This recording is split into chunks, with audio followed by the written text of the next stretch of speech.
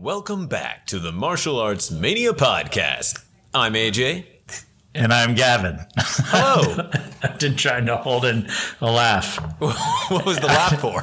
For whatever we were talking about beforehand. Oh. It was good stuff. Good stuff. Good stuff. Good stuff. How are you?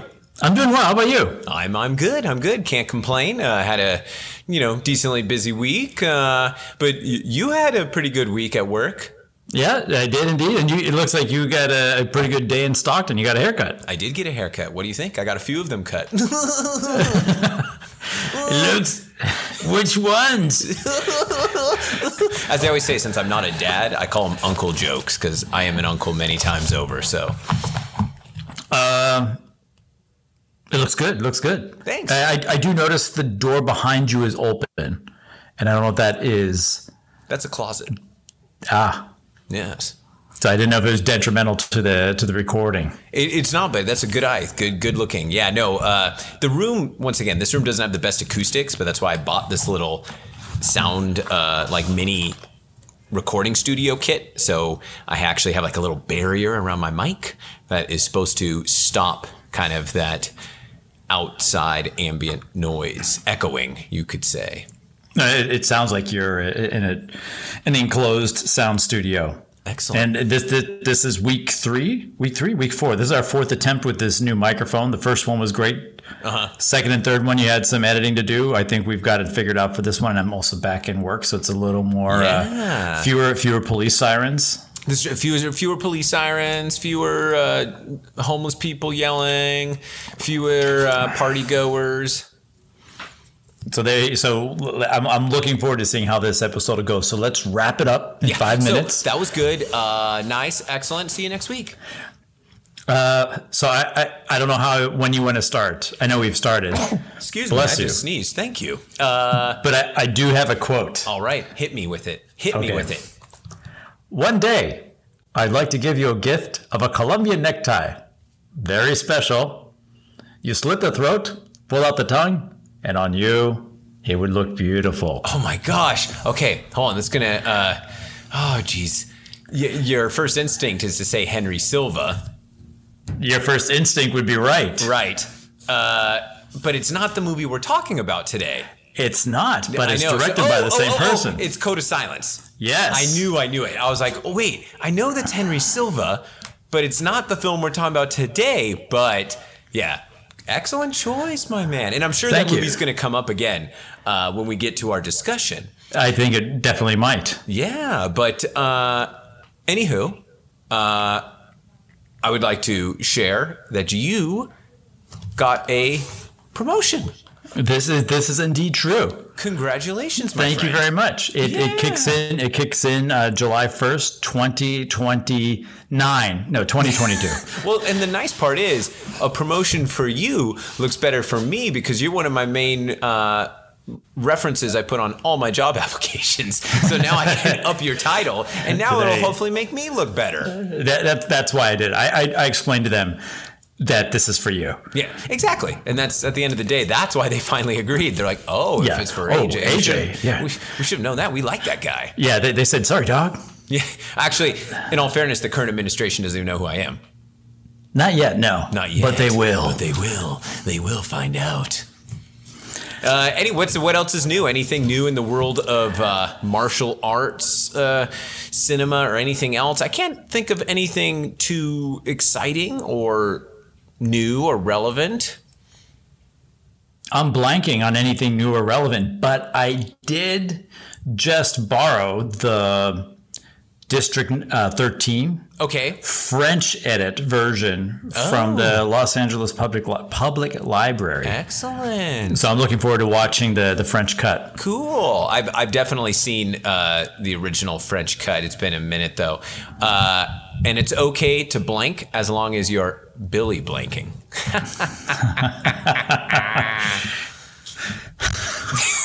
Silence. Crickets. Chirp, chirp. So same old here, same old there. Not a whole lot of changes, but we are tackling a pretty big subject today. One we haven't discussed yet. A key player in the world of martial arts cinema. In fact, I'd say many people's favorite.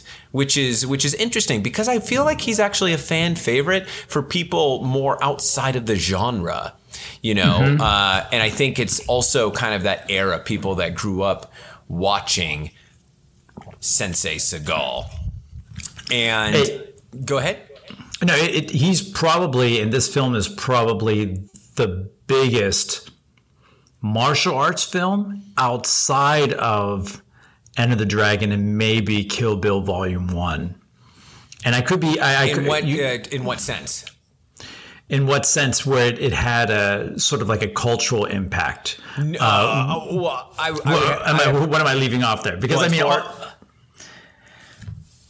I don't know. I don't know. I would definitely argue that one. I would say if you're talking about initial box office release and so forth. I'm talking about the initial impact from day zero of the film or of day zero of the film. Not over time, it's definitely faded. Well, there's no question about that. But it definitely, I feel like, changed the lexicon of and juxtaposed. No, but it basically changed martial arts cinema in the West. I would have to agree with you in that sense. I still feel like Bloodsport, even from its initial release, had just as much of an impact. But you make an excellent point when you say it changed the lexicon. And then, so for listeners that may not quite understand or know the word lexicon, it's kind of almost similar to like the zeitgeist or discussion, the vernacular, the vocabulary of a certain area when like kind of talking about something. And so it definitely did because of the uniqueness of the martial arts featured, which was brand new, never seen before, to this extent, obviously. So, as the title of the episode would imply, since it's already been released by the time you're listening to this, we are talking about the 1988 Andrew Davis directed Steven Seagal's first starring role, Above the Law, aka Nico.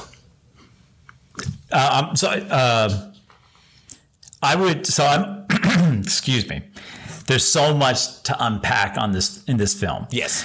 And I know we're going to start the unpacking process, but I would even go so far as to say that the opening sequence of Above the Law is perhaps the peak of Steven Seagal's career. Oh, I 100% agree. Of what he was trying to do and of what it represented. I know there was Under Siege. I know there have been other films. I know there have been bigger films with bigger box office impact.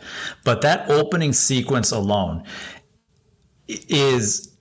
was the peak, and it was such a high peak that I'm not saying that he like slid the whole way down. I'm not implying anything along those lines, but it was fantastic cinematography. And it actually, I think we've discussed this before in one of the earlier podcast episodes we did, where that opening sequence is similar to many of the 1970s, early 80s kung fu films, where they would introduce the sort of the style that you would see before the film launched, sort of like your kata or what have you. And I mean, even there have been many films that follow this format, but to see it interwoven in a way that just was cinematically just so catching and beautiful, it just, I think so much of what this film is, I'll have to turn it over to you because my notes are over here and I'm going to make noise when I pick it up. So I'm going to turn it over to you for a moment. But there's so much in this film that is so actually fantastic that I'll turn it over to you. I got my notes. I agree with you. And the thing is, and after rewatching it now, maybe it changes. But if you were to ask me, is Above the Law your favorite Steven Seagal movie? Odds are I'm probably going to say no, because I have a soft spot for Hard to Kill, Out for Justice. But is Above the Law his best movie? Absolutely. Because it's an overall good film. And that actually equal parts belongs to Seagal, surprisingly enough, but also director Andrew Davis, which he is a key element of the success and the captivating nature of this particular film. Right out the gate, that opening sequence, even with Steven Seagal's narration, there's something unique about this performance, because Seagal was kind of picked from obscurity in a sense. Yes, he was a martial arts instructor for one of the heads at Warner Brothers. I can't remember his name. And supposedly the rumor is that this guy thought he could make a star out of anybody, and that's why he chose Seagal. Either which way, Seagal was not a formally trained actor. He had worked around some movie sets, obviously, famously breaking Sean Connery's wrist, supposedly, in Never Say Never Again when he was training him for that. But there's something about his performance in this movie that is so raw that it works. Now, there's a few of the more emotional scenes that could have done better, but he's like a rookie, really. But at the same time, that rawness works for this character. His delivery, for the most part, is surprisingly pretty good. As I mentioned, there's a few sequences where it's, he may have not been able to handle the big dramatic chops.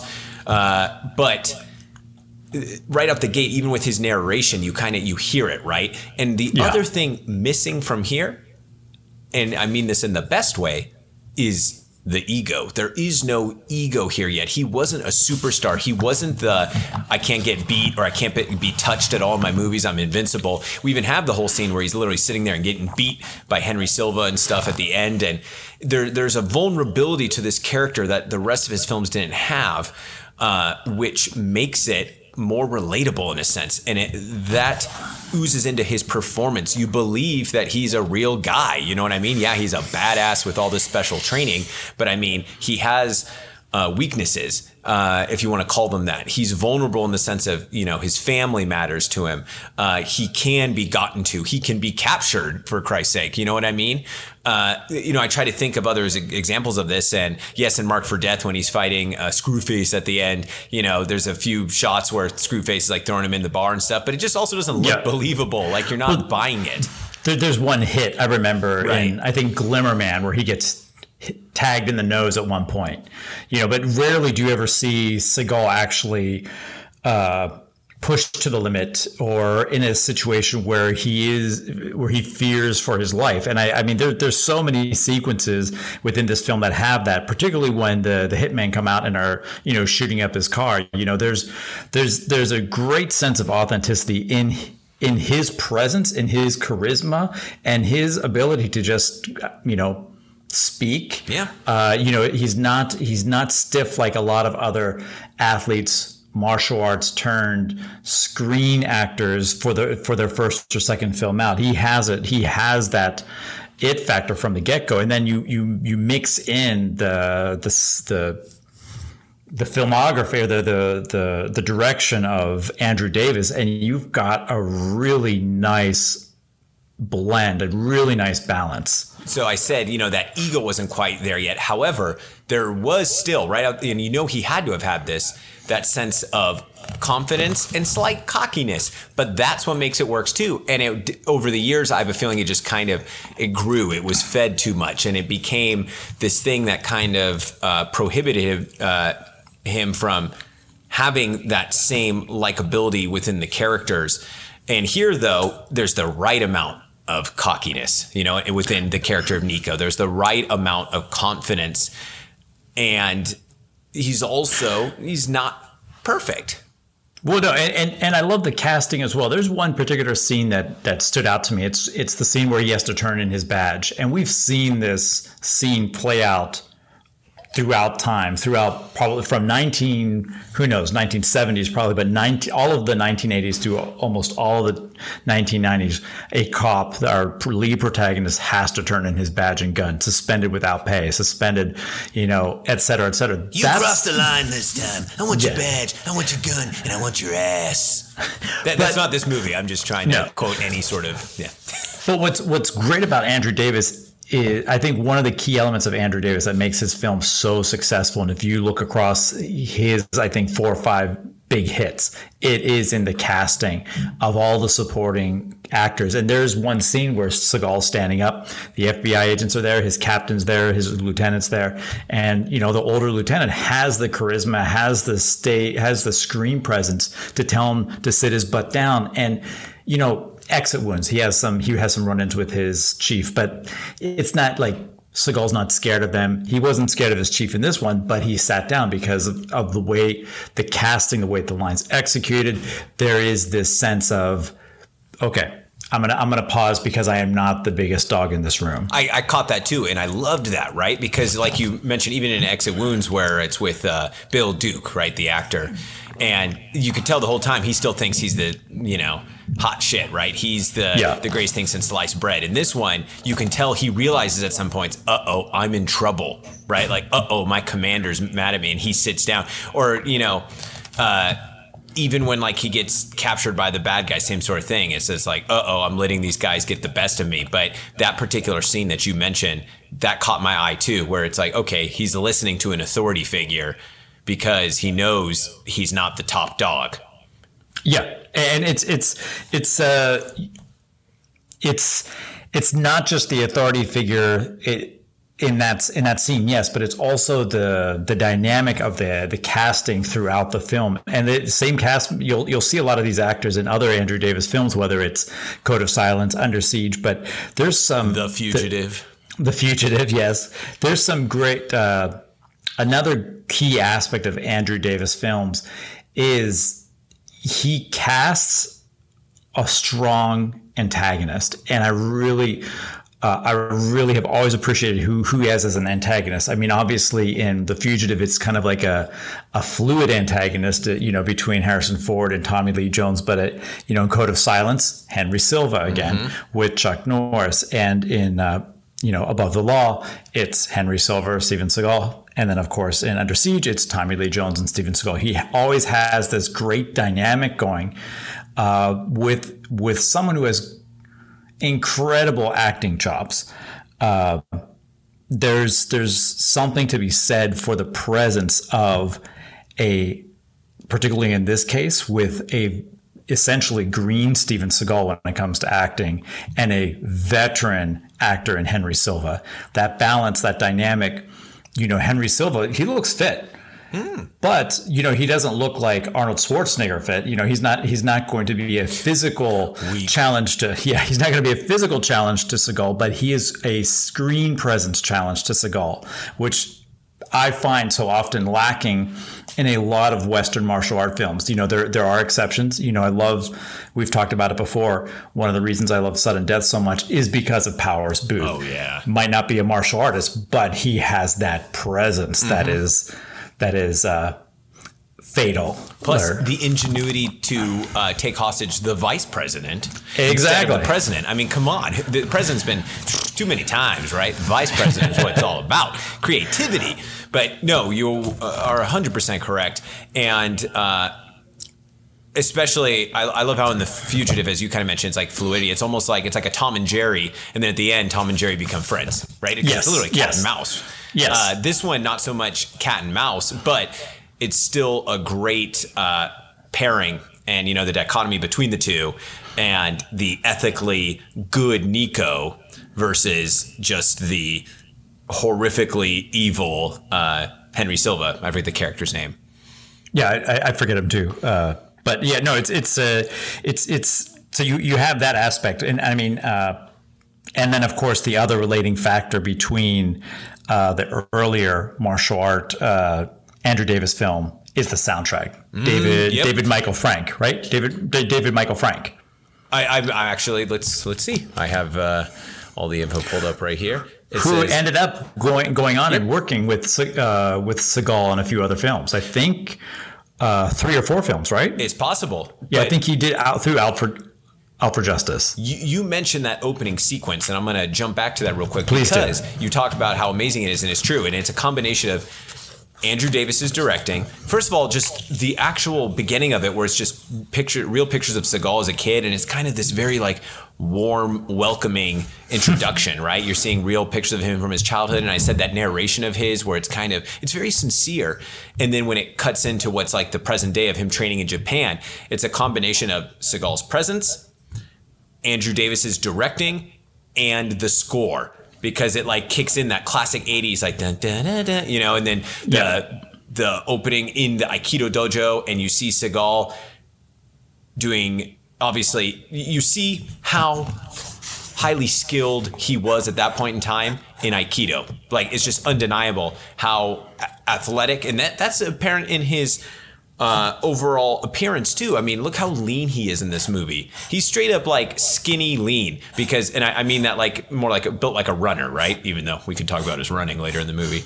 But you see that in that opening sequence, and then when the title pops up, it's the music, it's the direction. That could have easily just been like a camera set there, but Andrew Davis knew exactly like how to set up the shots, how to record it, how to make this already super fluid and dynamic martial arts movement look even better. He knew how to accentuate it. And this is something that's prevalent throughout all of his movies. The guy knew how to shoot fight scenes.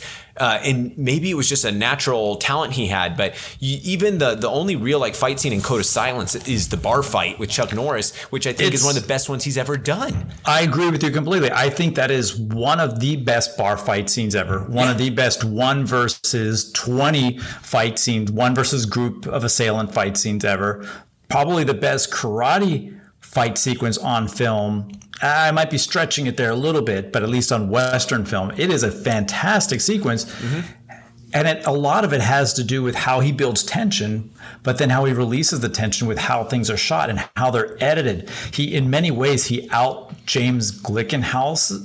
He out Glickenhauses James Glickenhaus. He doesn't. I love how Glickenhaus, and I think we've talked about this, will rely on the slow motion to heighten that impact. I think what Andrew Davis does is he keeps it just as raw, but he relies on what's hidden behind a camera and then cutting to it, and it's his edits rather than slow motion. It's the editing, and obviously he does utilize some slow motion, and we'll get to this in some of the later fights. But it's the editing, and you nailed the choice of the cut to where it cuts to accentuate the hits, right? Yes. And so in this opening sequence. Now, for you've actually practiced Aikido. You've taken Aikido, and you did some Aikido in Japan. Yes. So, real quick question, just out of curiosity. What does like the 3 clapping at the beginning of the class symbolize? Because, I did Japanese martial arts for years. I did Shorinji Kempo. We had our own like kind of opening thing. It was more like a bow in and an addressing to the instructor. But do you know what that clapping represents? Where they have the arms straight out and it's literally clap, clap, clap. It's very similar to what you see in sumo as well, where they do the Y clap and come down. I think it's a cleansing of the space, but I'll be very honest with you. What I find about, from my experience with living in Japan and learning more about Japanese culture, it is peeling the onion. So as soon as I felt like I discovered the answer, there's a different answer behind that. Noted. So for me, I always felt and feel as though I was informed that was about cleansing the space. However, I'm sure that there's even more behind that. You're wrong, dog. It's a double ear clap, self-defense move. Oh, nice. But so in this opening sequence, we not only get to see him teaching Aikido, which famously he's, supposedly the first foreigner to ever own and operate an Aikido dojo in Japan, which we do know he was an instructor, that's for sure. But we not only get to see him like teaching a class and demonstrating really good Aikido movement, we also get to see him speaking in Japanese. And there's another scene later where he's also speaking in Japanese. And you've talked briefly about his Japanese before, but I think especially at this time, it really shows a true level of fluency. It does. It shows a true level of understanding and being able to be understood. And I say that with the understanding that sometimes I think I'm understood and sometimes I don't think I am when I speak in Japanese, because there's so many different levels to, dialects in Japan. There's also so many different, there's business Japanese, there's, common Japanese. So, his definitely is understandable. If that makes sense. Oh, it makes total sense. I mean, it's funny. You learn quickly when you start traveling the world that it's like I was always under the impression, I wasn't even that familiar with dialects, but I really thought only China had dialects. No, everywhere in the world pretty much has dialects outside of us. But even in America, you can argue that there's different dialects within the American vernacular, right? But even still, I remember meeting a friend from Italy and him telling me his parents, and he's, probably maybe not 10 years older than me, maybe a little bit less, but his parents didn't speak Italian. They only spoke their local dialect. And I was like, what, like Sicilian or something? He's like, no, it's a different. And I'm like, huh? Like, I didn't even know Italy had dialects. And so point being that same thing, in China, as I always joke, I can put on one movie and comfortably watch it without subtitles. Put on another, literally can't understand a single thing they're saying. Same thing with conversation. I can talk with somebody and at the end they're like, holy crap, you're fluent. Other people, I'm like, I'm sorry, I don't know what you're saying and you don't know what I'm saying. And it's just, it's really hard, especially if you're not immersed in the culture. And obviously at this point, he was actually kind of decently removed from his life in Japan because this was already 88. And I believe he had pretty much been done with his residency in Japan, I think by like the late 70s, early 80s. I believe you're right. And I think the first time I saw it, which I saw Nico in Japan on VHS tape, the second sequence where he speaks Japanese was cut out. Oh. And it just went right to where he met the girl. But that's faded memory. That was so long ago. Plus all the drugs you were doing back then. Yeah, as a child, yes. Yeah. No, but I what I can tell you is I rewatched the opening sequence over and over and over. I really hated when it would cut away to the Vietnam sequence with the helicopter. I'm like, dang it. And I had to like rewind. I'm like, I wanted more from that opening sequence. But I mean, could you imagine if he now decided to like make a real film? Like, because quite honestly, let's stay polite and nice here. His recent body of work has not been reflective of the quality of his early films. Now, if he was to be able to actually kind of step back, and what's the proper word? De-egoize himself? Like what's the verb I'm looking for to like, kind of. If he were to step back in and shed the persona. There we go. Shed the brand and be a performer only again. Based on, I think we'll probably talk about it later, but based on some of the videos we've seen recently that have surfaced, he still has it. And, as Nicolas Cage said we'll be back. Not that we ever went anywhere. I don't know if you've seen that yet. So no. Okay. Well, he repeats that quote a lot of times, but anyway. So back to the film, Above the Law. So we get the opening sequence which establishes his backstory. He was obsessed with martial arts, went to Japan, became a martial arts expert, was recruited by the CIA. And these are also supposedly self-reflexive elements of his actual life story, hence why he has a story writing credit. Excuse me. And the validity of these claims, I don't know. We don't know. How are you going to prove it? It's a very much like Frank Duke's situation. Is it probably somewhere in the middle? Maybe. Yeah, it's possible, without a doubt. But how do you prove it wrong or how do you prove it right? So he, burns some bridges in the CIA. He's done. He goes back to America, becomes a Chicago cop. So the movie picks up in present day, late 80s. And the unique thing is obviously Andrew Davis liked to shoot in Chicago, Code of Silence, The Fugitive, and here. And he does an amazing job of capturing the urban landscape of a very modern city, but giving it a very common man feel. You know what I'm saying? Like, it feels like a grit. That movie, even The Fugitive, it's got that gritty like 70s, almost like exploitation film feel. What I really like about his films is the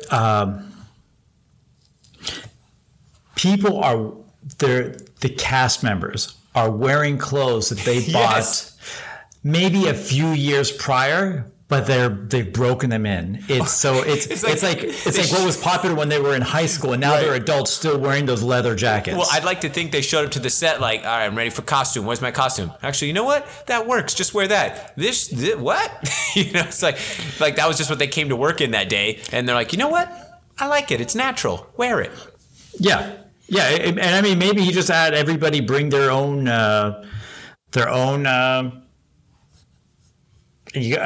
costumes. Yeah. I'm looking at his filmography right now, and I remember there was one other film that really spoke to me, Collateral Damage with Arnold Schwarzenegger. But I think that came out in 2002. It was supposed to come out in 2001, but then got delayed Postponed. until like Yeah. February. Yeah, Yeah, because of everything that was going on in 2001. I'm sure, I think it was supposed to be released around 9/11, shortly thereafter. But speaking of, so we've spoken a little bit about Andrew Davis. I don't want to get ahead. I know you were breaking down the story there a little bit. Oh yeah, I mean, just pretty much. So he's a Chicago detective that ends up inadvertently stumbling upon a international CIA-backed, well, what they think is drug ring at first, but ends up being like a C4 ring, and then a political assassination attempt, and all sorts of espionage type stuff. And once again, it doesn't get too complex, but it's complex enough to give it kind of a step above your average just 80s action film. And you believe the validity of the threat that is in front of them. Absolutely. And it's complicated just enough Precisely. that the FBI agents who are assigned to the case don't buy into it until Steven Seagal takes them to, to school, to the holding locker where they kind of see that, he was right all along. We have another great appearance from a regular Andrew Davis actor I as love well. that. And I can't remember his name right now. But I know. I was going to look him up. Yeah, most audience members would remember him from the Home Alone films that Kevin McAllister watches. You filthy animal. Or, you've been kissing everybody. Keep the change, you dirty animal. Yeah, there we go. He was, his voice, you hear him. And I know who's behind the cage there with all the evidence. And then he walks up, he's a nice guy. Yeah, or whatever. CIA. But so I mean that's the basic breakdown of the plot. Obviously there's some great shoot 'em up scenes. Surprisingly enough, as a kid, I was all about John Woo, right? So a lot of times when I saw some of these films later on, I was already in middle school. I'd already seen a bunch of John Woo. And so it was like, in comparison to Jackie Chan movies, I was already super into. I would see sometimes even martial arts in these films.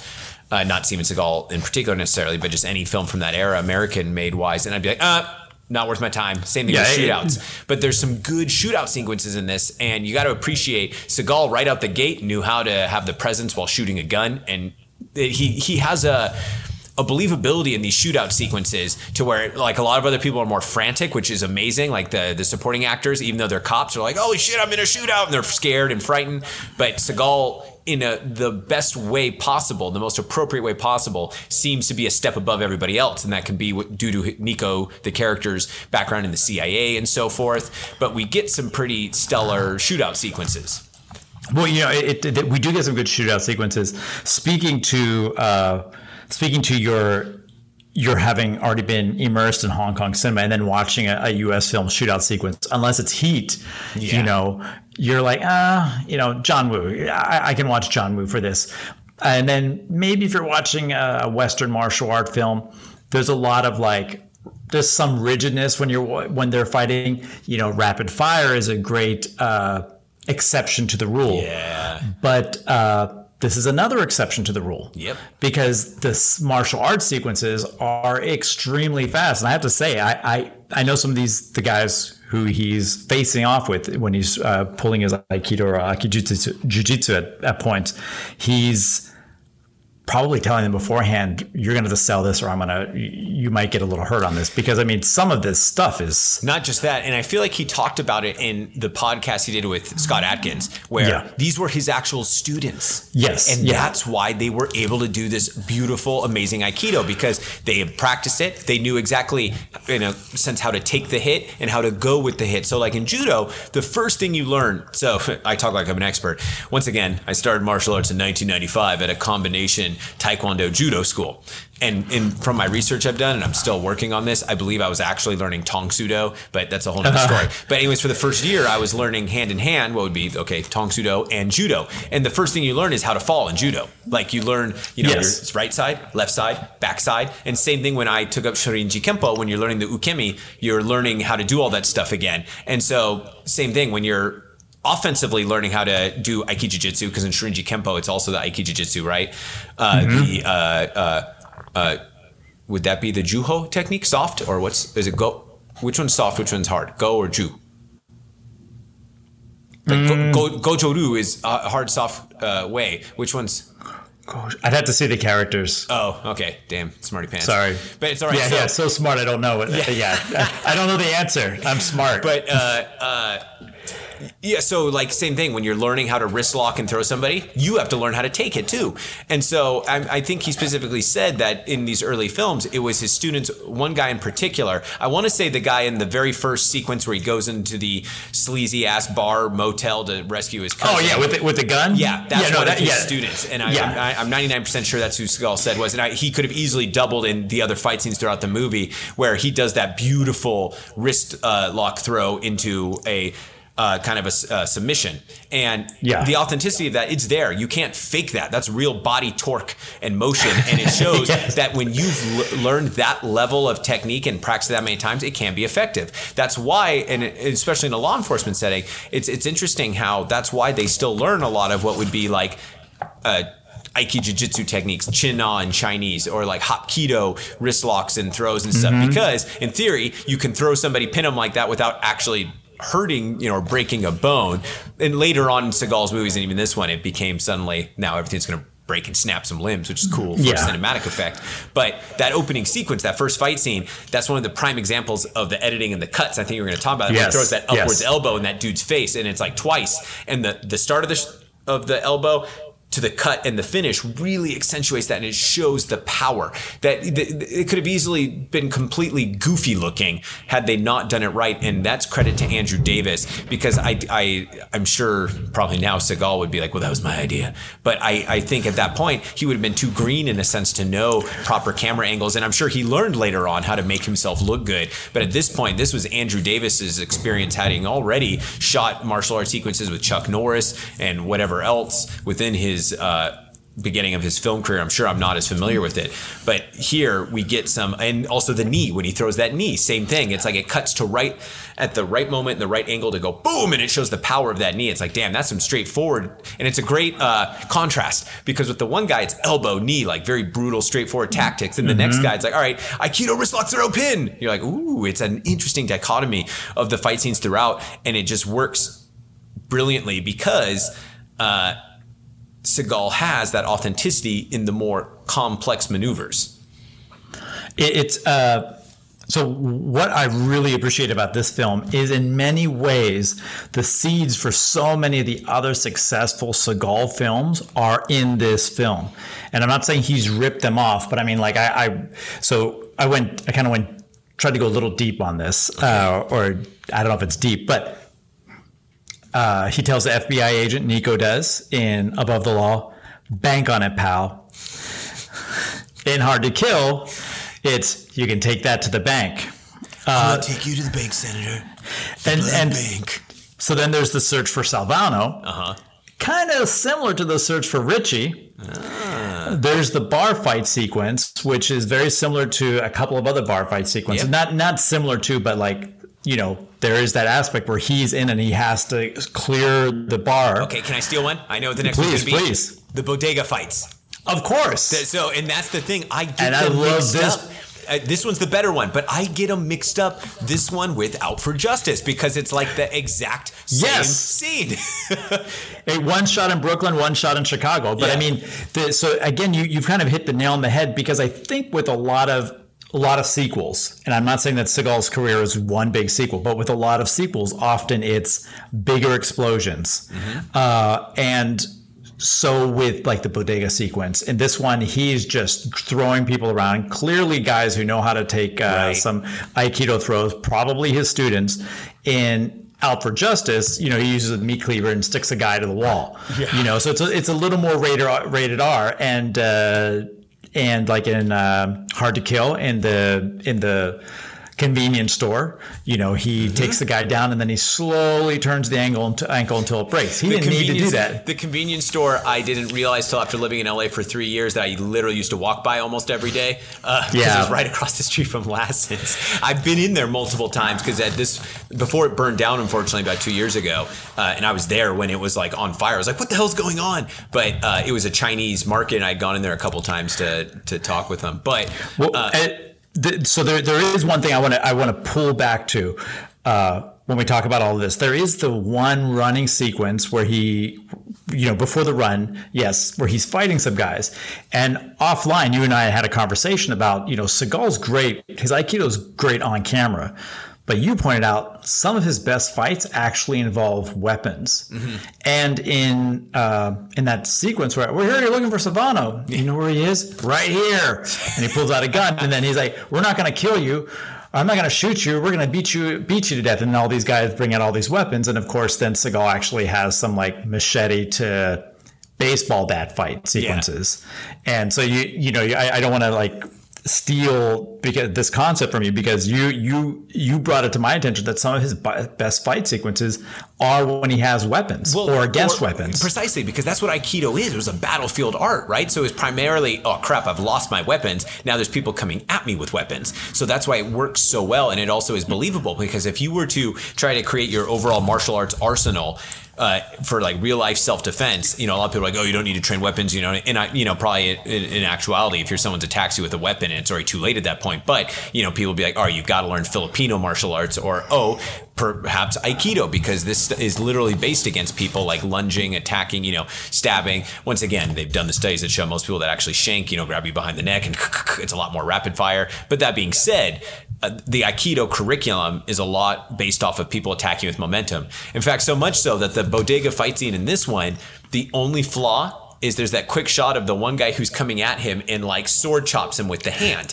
which as Seagal talks about the sword chop in recent videos. But it just seems out of place. There's the one guy who kicks, but it seems believable. Like, this guy's a kicker. He knows how to kick, but Seagal's able to defend it. It's a perfect setup for some Aikido defense. But then there's that quick shot of the guy like doing a sword attack, which I know exactly where you mean. Yep, that he is one of Seagal's students in real life. You're like, damn it! If they would have just given him something in his hand, like a club or something, you would have never even noticed. It would have felt totally organic. In this sense, it feels slightly staged and artificial, because it's like, this is an Aikido display, self-defense demo.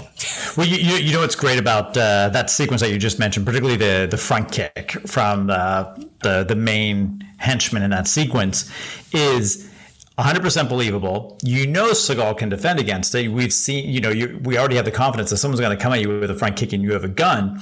But the whole point of the front kick was the distraction, so the other guy could come in and dislodge the hand. Everything came across as so authentic, but yet also, sometimes when I watch action films now, they try to let us know how much they've trained and how prepared how they are authentic. Whereas that sequence, they didn't bother to it just was authentic, except for that chop, which came a few moves after that. But just a fantastic sequence. That bodega fight scene is one of my favorite fight sequences. The whole film just maintains this grittiness that just keeps building and building.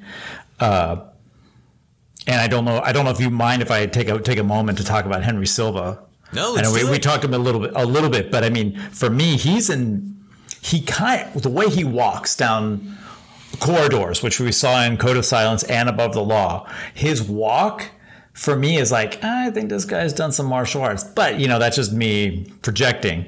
He has, with that said, been in 3 very important martial art films: Code of Silence, Above the Law, and then Ghost Dog: The Way of the Samurai. Oh, and it's interesting you bring Henry Silva, because he's one of those guys, like, he's up there with Billy Drago. Yes. As, iconic villain type characters. However, that being said, unlike Billy Drago, I could easily see Henry Silva in a non-villain role as well. He could be just an actor in a movie. Like Billy Drago. Could you imagine Billy Drago in a romantic comedy? Or something? Or unfortunately, now I can, and that's I'll never be able to erase that. I'd like to take you on a date of death. Ah! But no, he definitely has that presence. He has that presence. That is until he, at the very last sequence, and he holds that knife with that weird straight out arm. Yeah. It's a little awkward, but no, continue about Mr. Silva. No. So what I appreciate about him, and I think I don't know how many films he has been in, but I remember him from when he would guest star on Hawaii Five-0, the old TV show. Just has this has a working man's resume, filmography, where he has continued to work until this point where he is now, headlining films and not headlining films, but at least being that second build, that third build presence in the film. And before we started, I was trying to find the exact quote from Ghost Dog because I was either going to do the Columbia necktie or when he did the I'm glad you did Columbia Code necktie. of Silence because I haven't seen Ghost Dog since close to when it first came out. Yeah, so which is shameful of me. I really need to rewatch it as an adult. And before I forget, I need to auto-correct myself. Earlier I said I think that Above the Law is one of the films that changed the lexicon, and I mentioned Enter the Dragon. I mentioned Kill Bill to an extent and Above the Law. I didn't have my notebook open, and even if I didn't have it open, I should have, of course, mentioned Karate Kid. Oh, yeah, definitely. Yeah, I mean, but I'm just saying, like, these are the films that introduced something. You're fired. Thank you. Yeah. Thank you very much. That introduced to the general public that spread out beyond the martial arts appreciation crowd. And I mean, of course, you can talk about that with a lot of Jackie Chan films like Rush Hour and everything, but that's not what we're talking about. We're talking about like the introduction of a martial art to the general public. Yeah, and we're not talking about also the changing of choreography or stuff. People might be like, what about Ong Bak or what about The Raid? That's different. What we're talking about is actual like a cultural phenomenon in a sense. Because it even, supposedly I was reading and doing some research that Seagal's schools were all struggling at that point. And then after Above the Law, because of Aikido and the interest, it's like, boom, they exploded, right? And same thing, Aikido is, I'd say, a well-recognized martial art amongst, the American public in a sense. People that have at least some sort of base knowledge and don't just call everything karate. How was your karate class, Gavin? Actually, I do White Tiger Kung Fu in Santa Monica. My phone's gonna blow up this week. Yeah, I know. He's listening right now, and he's gonna be like, "Hey, Gavin, White Tiger here. Haven't heard from you in a minute." So pretty much, for people that don't know, a lot of the times nowadays with modern day marketing with martial arts schools, if you just show an interest or you want a little bit of info, good luck ever getting off of those email chains or text chains. Yeah, and my apologies to White Tiger, but I ghosted you. Ghost Tiger. Ghost Tiger. White Ghost. Guilo. So yeah, I mean, I guess the only disappointing thing of this movie is the finale is a little, not a letdown. It's just, unfortunately, we've already had a couple of phenomenal martial arts sequences earlier in the film, right? And then the finale's good. I mean, he's tied down to a chair. He breaks out of the chair, kills all the guys.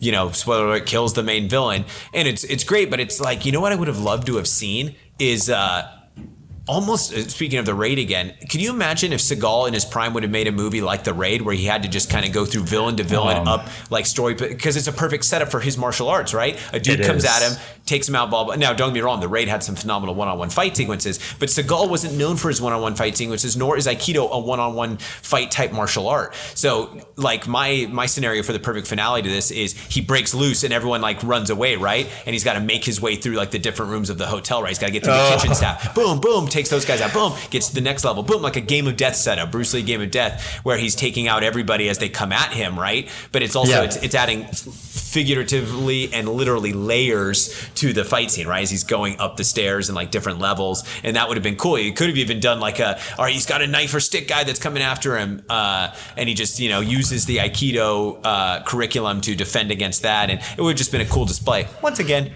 budget, time, whatever. Retrospect, anybody could say, well, they should have done it this way. But it is cool though, that finale, because we do mention he gets like beat up. He's all bleeding and he's vulnerable. And he does pull a Sammo from Dragons Forever, or does Sammo pull a Seagal from Above the Law? Which came out first? I think Above the Law did, right? Above the Law came out first. By a few months, if not more so. Dragons Forever was 89. Yeah. So once again, I don't know the months, but hey, you never know. Hey, they're both hopped up on. Yes, I said hopped up on these 3 times now on the hallucinogenics or the drugs that are being purveyed by Henry Silva and Yuen Wah, and then they wake up and take care of the villain. Yeah. So maybe did Sammo do a Seagal homage? Crickets. Crickets. I don't know. I'm thinking about it. I'm like, shit, I don't know. However, sometimes there's just that element of, what is it, synchronicity or whatever. Synchronicity. Yeah. Synchronicity. Like yeah. Synchronicity. I don't know. On the next episode. Just randomly things happen at the same time in different parts of the world, whatever, because the whole sequence in Hard Boiled and Terminator 2 with the like shotgun in the roses. Yes. Apparently, both of them are like, no, I didn't see the other one yet because they came out around the exact same time. And it was just coincidence. John Woo had not seen Terminator 2, supposedly, and vice versa. James Cameron, I don't know which one was filmed first or whatever, but it's just one of those ideas that came up. Hey, but who knows? Maybe you're right. Maybe they saw it. Maybe they thought, well, if there's one thing we're going to borrow, it's going to be the hopped upness. But yeah, so I mean that's the movie in a nutshell. It's available on Tubi. Highly recommend you go watch it. There Tubi's been, because I didn't realize it was on there until you pointed it out, because I thought it was just Marked for Death, but they've been adding some of the classics on there. So Tubi right now, you can watch Above the Law, you can watch Marked for Death, you can watch Hard to Kill. Is it just those three right now of the classics? Yeah, okay, there. Claire, thanks for, I think it's just those three. And then a bunch of his newer ones are on there, but who knows? Maybe they'll add some more. But the reason I think General Commander might be on there. And in preparation for this episode, I did watch, obviously we watched some YouTube videos, and I did watch, I think his latest is General Commander, which is an uptick from some of his other latest. Well, I've heard Attrition is an interesting watch. That one, did you hear that from Seagal himself on the Scott Adkins podcast? No. Okay. From some other folks, but I'm not going to rent it. I will wait until it's available to stream on one of my many different streaming platforms. But the whole reason Seagal came up in discussion with us is because he's been popping up recently. Obviously, he did that Scott Adkins interview last year or whenever it was during the pandemic, which had some interesting nuggets of information or misinformation, depending on what you would like to believe. But clarifying the misinformation. Okay, there you go. Clarifying the misinformation. All I got to say is that Scott Adkins handled that interview brilliantly. Had nothing but the utmost respect for Sensei Seagal. But definitely the issue is, and you've seen this a lot sometimes with gentlemen in the martial arts, whether it's actors, fighters, famous, like any significant people, they kind of forget that there's this thing now called the internet, and there's this thing now called research, and interviews you did 20 or 30 years ago are now available. And, information, like pretty much you can catch people in lies or misinformation, or, well, that's not what you said before. And memory is an interesting thing. However, that being said, memory doesn't change that much when it's a complete contrast from what you once said. But I digress. One of the main things we saw, though, is recently he has been featured in a couple of videos by the YouTuber Karate by Jesse, the Karate Nerd, which is a great channel. I suggest you all check it out. He has some great videos. He did some with Stephen Wonderboy Thompson, one of my favorite MMA fighters. But so he goes to Abu Dhabi with his brother, who's a Bellator fighter, MMA fighter, who actually just won. I think he just won, like, whether it was yesterday or today. Oh, nice. Yeah, so congratulations to him. But either way, he and his brother Oliver go to Abu Dhabi, I believe, to train with Sensei Seagal. And within these training sessions, you see, once again, Seagal at this point is a much different person than he was in 1988's Above the Law, which makes sense because he's now turning 70 this year, I think, or just turned 70. So, in that sense, it's understandable. However, physically, he is much different than he was before. His actual body composition, which could definitely have an effect on the Aikido type movements and delivery and explosiveness. And so he's displaying a lot of martial arts stuff. And I think a lot of it is effective and shows that he is very well versed in the martial arts, human anatomy, which you have to be with Aikido. But a lot of these movements and stuff he showed, for everything that was like Oh, okay, cool. There's also what I call the snake charmer aspect to it. Now, anybody that's gone to, well, specifically like China and done any sort of traditional Chinese martial arts, and even traditional like martial arts anywhere in the world, but this was my experience over there. It's you'll get the whole, I want to demonstrate something on you. Okay, here, I'm going to show you this move or this defense. Oh, well, no. Hold on, you got to stand this side forward. Oh, no. You're attacking me with this hand. Oh, no. You're attacking me from this angle, just like this. Just, okay, are you ready? Yeah, no. Remember this hand. You're hitting me with this hand, and okay. Oh, everyone claps and stuff. And I had an incident like that, which was you have to be very patient sometimes, especially when somebody actually is like hitting you like bare knuckle on your head, and you're like, all right, dog, you get one more of those, you do it again, I'm gonna punch you in the face. Like, and I had an incident like that in a small town in China where I was going with my Sanda coach to meet his Tai Chi master and one of his students, kind of a bigger Chinese guy that was like, oh, he was pretty much calling me pathetic and like, oh, this guy's not a real fighter. Watch, stand there, watch what happens. Hit me with that hand. And I had to keep my hand down. I was like, he said, hit me with that hand. I'm like, oh my God. So I lifted up, it's like, he knows what's coming, right? And it's like a crane type strike to the side of my head. Mm-hmm. And I'm just like, oh, dog, don't. And then once again, the next day in the park when it came to full contact sparring and we had the gloves on, I was like, cool, let's go. Not a single one was willing to, that guy included. And I was like, oh, that's funny. And, the master's like, oh, somebody must spar with the foreigner. And I'm like, oh, suddenly nobody wants to spar and throw down. And the reason I bring this up is I kindly sort of digress into troublesome memory. But a lot of these, the demonstrations he was doing, especially against the brother Alber, a Bellator professional MMA fighter, it's like, sure, it works in this setup, in this circumstance. He even tells him not to bounce around at one point, which anybody, for example, us within the Sugarfoot kickboxing curriculum is the exact opposite. We are always moving. We are always on the ball of the feet. We are always explosive. And even within like karate, that's an element of it, right? Bouncing in and out, pam, pam, pam. But he specifically said, no, you don't need to do this bouncing around and this and that. But and once again, though, it's a whole different approach to fighting. But at that same time, a lot of the stuff he's showing is against an opponent who's compliant in this sense and static, grounded. And so it's not to say this stuff doesn't work, not at all. It totally does. But at the same time, you can't just rely on taking away everything else and doing just this, because that's not how the real world works, right? I mean, it's interesting, right? Because when we train with PD, and you're near the end of the day, and you're on your 10th rep of some combo, right? And you get a little tired, and I might get a little tired, and my hook is a little off, and he's like, you think they're going to be, oh, sorry, dog. You want to try that again? Are you ready for it this time? That's not going to happen, right? And so the type of preparation we do with PD or with Sifu Don in Vegas, there isn't that element of you do this, hold it here, now this comes in. It's not like this give and take sequence. With that said, if I'm walking down Venice Beach with Steven Seagal, I'm not going to worry. Right? Because most of the people don't know what they're doing. And in a world where people don't know what they're doing, and then you're with this, with Sensei Seagal, hey, I'll let you take the lead on this. Yeah, I mean, the thing is, it's like sort of like when we're doing PD stuff, and let's say we're working with a partner who's less experienced and they mess up or something, and then like PD a lot of time will be like, dog, you think they're going to stay there, or they're going to mess it? That might happen in a fight, right? And it's true. Yeah. But no, I 100% agree with like what you just said, and I love that you bring up the hook, because what does PD always say? Dracula's cape. Cape. Yep. And I will find myself sometimes when I'm tired, if my hook's getting sloppy, I'm like, no, what's the point then? Got to always have it 100%.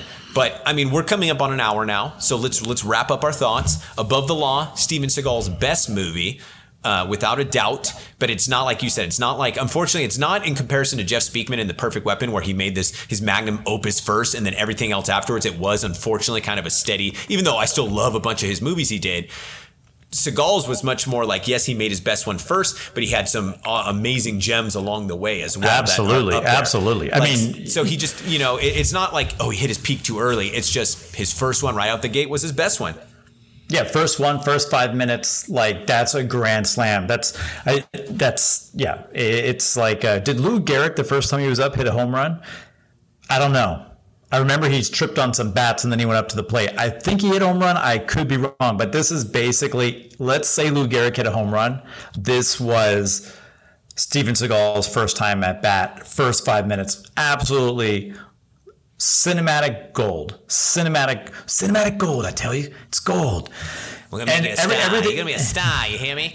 Everything else after that, particularly for a decade, held the standard. Held the standard. Maybe not. Maybe the gold standard fluctuated down a little bit, but it held a high standard. And I mean, I think that from Above the Law through Under Siege, you're talking about two of the greatest martial art films to come out of the West in the 90s. I'm probably overlooking some independent gems, but from like a huge box office perspective, it's really hard to top that. Mind you, of course, you and I are like watching Gary Daniels films, right. Jeff Wingcott films. From the box office, though, you are correct. I mean, because technically Van Damme's biggest one in the domestic box office was Time Cop. I was going to say Time Cop, yeah. And so, you nailed it. But anywho, this was fun. I recommend everybody go watch Above the Law on Tubi while it's free. Just, you got some commercials. But any final thoughts? It's been a pleasure. As always. As always. I bow to you. Peace, and I baby. bow to you.